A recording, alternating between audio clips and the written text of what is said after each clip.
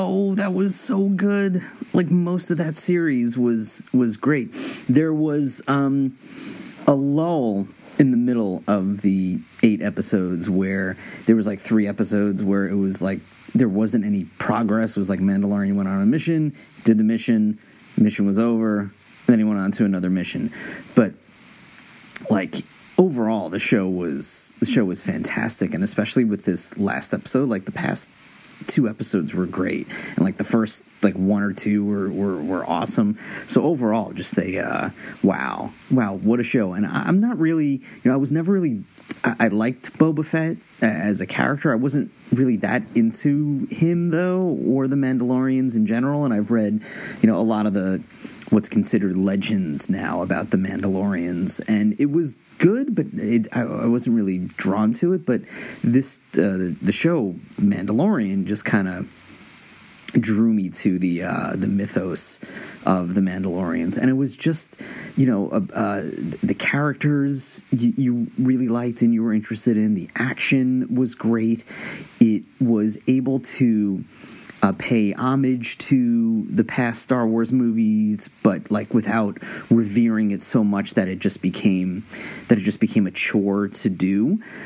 You could have easily never watched any Star Wars movie, show, musical, whatever, and I think have enjoyed the show because of just the human qualities of it, the qualities that a lot of us, I think, can relate to about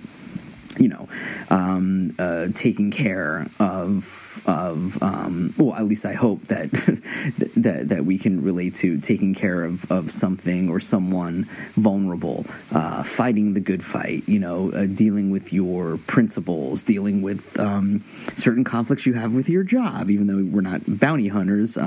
So dealing with those moral issues, I think the show did that really well. Pedro Pascal, I loved him in Game of Thrones, and he was really good in Narcos. And so just the way that he moved with his body, you couldn't see his face, but and maybe it's just projection,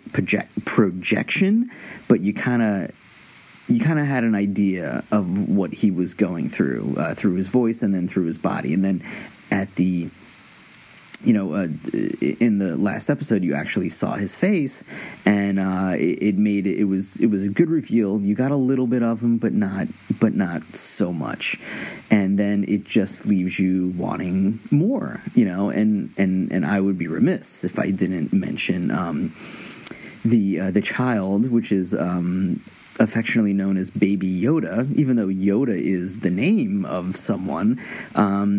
That's what that's the first thing I thought when I saw the character, and then I realized all over the internet it's being called Baby Yoda, but it's the child, and apparently it's part of the Foundlings, whatever that is. So it's interesting how for so long we've been wanting an origin story for at least Yoda and his species, and we seem to be getting that slowly, which is just really good storytelling.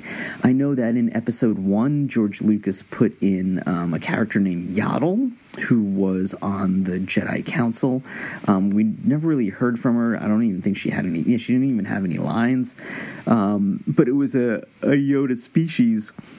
So it will be interesting to see who these species are, what they do. Obviously, they're very, very force sensitive, and what this child grows up to be. Hopefully he grows up, because there's no mention of him in Rise of Skywalker, no mention of him in anything. So who knows, maybe they're in a distant part of the galaxy, or maybe Yoda's creed or species or whatever doesn't get involved. Maybe Yoda fucked everything up when he during his actions of the Clone Wars. I don't know, but it's and I really hope, just after the debacle of Rise of Skywalker, it better not be a fucking Yoda clone. I will lose my shit, and I don't think so. I don't think Jon Favreau and Dave Filoni are that lazy when it comes to storytelling, but it's just been just the writing, the character development, the direction.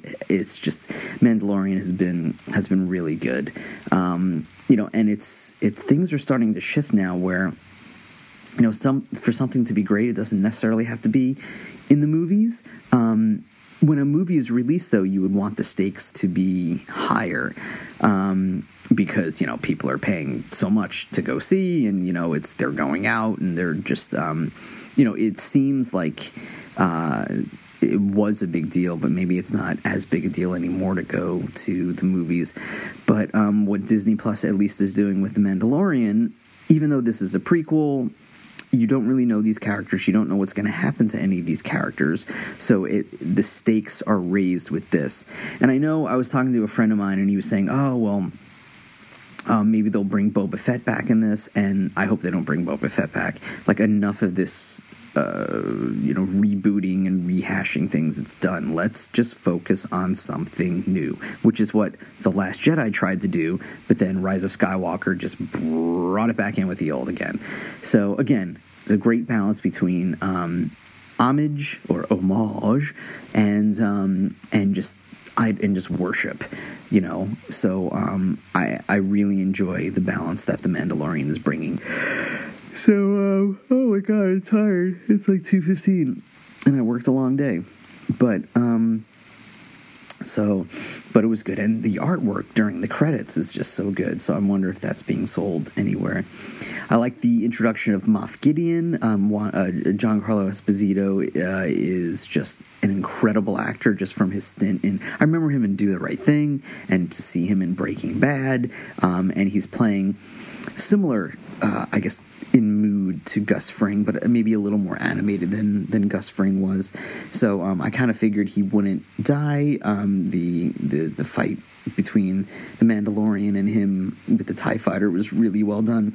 And what Moff Gideon did at the end of this episode was, I guess he has the Darksaber, which was alluded to during Star Wars, I'm getting confused, but Star Wars Rebels, and that, I believe, is Mandalorian in origin, so it will be cool to see where Moff Gideon goes, and you know, there's no mention of Moff Gideon, so where he ends up, you know, because this is right after Return of the Jedi. There's going to be the New Republic government is formed now, so you know, we'll see where that goes. We'll see how the New Republic governs in between, you know, The Mandalorian and The Force Awakens, when, you know, the New Republic was destroyed by yet another super weapon. This is what I talk about with bringing back the old, just for the old time's sake. And I really liked The Force Awakens. I understood the purpose of it. Didn't understand the purpose for Rise of Skywalker, but that's a different review. So, but just really, really well done. And thank you, Jon Favreau. Thank you, Dave Filoni. And may there be many more great Disney Plus Star Wars series. I'm really hoping for a Jedi one that really goes into the philosophy of the Jedi. Maybe that will be the Rian Johnson one, if that's going to move forward. And then as well as the Obi-Wan series, which I believe Deborah Chow, who directed a bunch of great episodes, or maybe just one episode. I think she directed more than one, but of The Mandalorian. So I think this is going to be in good hands, and we'll see what the future brings. So if you like to see and hear what this podcast brings, please, you can contact me on Twitter at MMAM Podcast. You can find me on Facebook at MMAM Podcast. You can email me at MMAMpodcast@gmail.com. And I think that's it. I think that's all the ways to contact me. Cool. So, other than that, may the Force be with you. It is the way. I have spoken. Meh.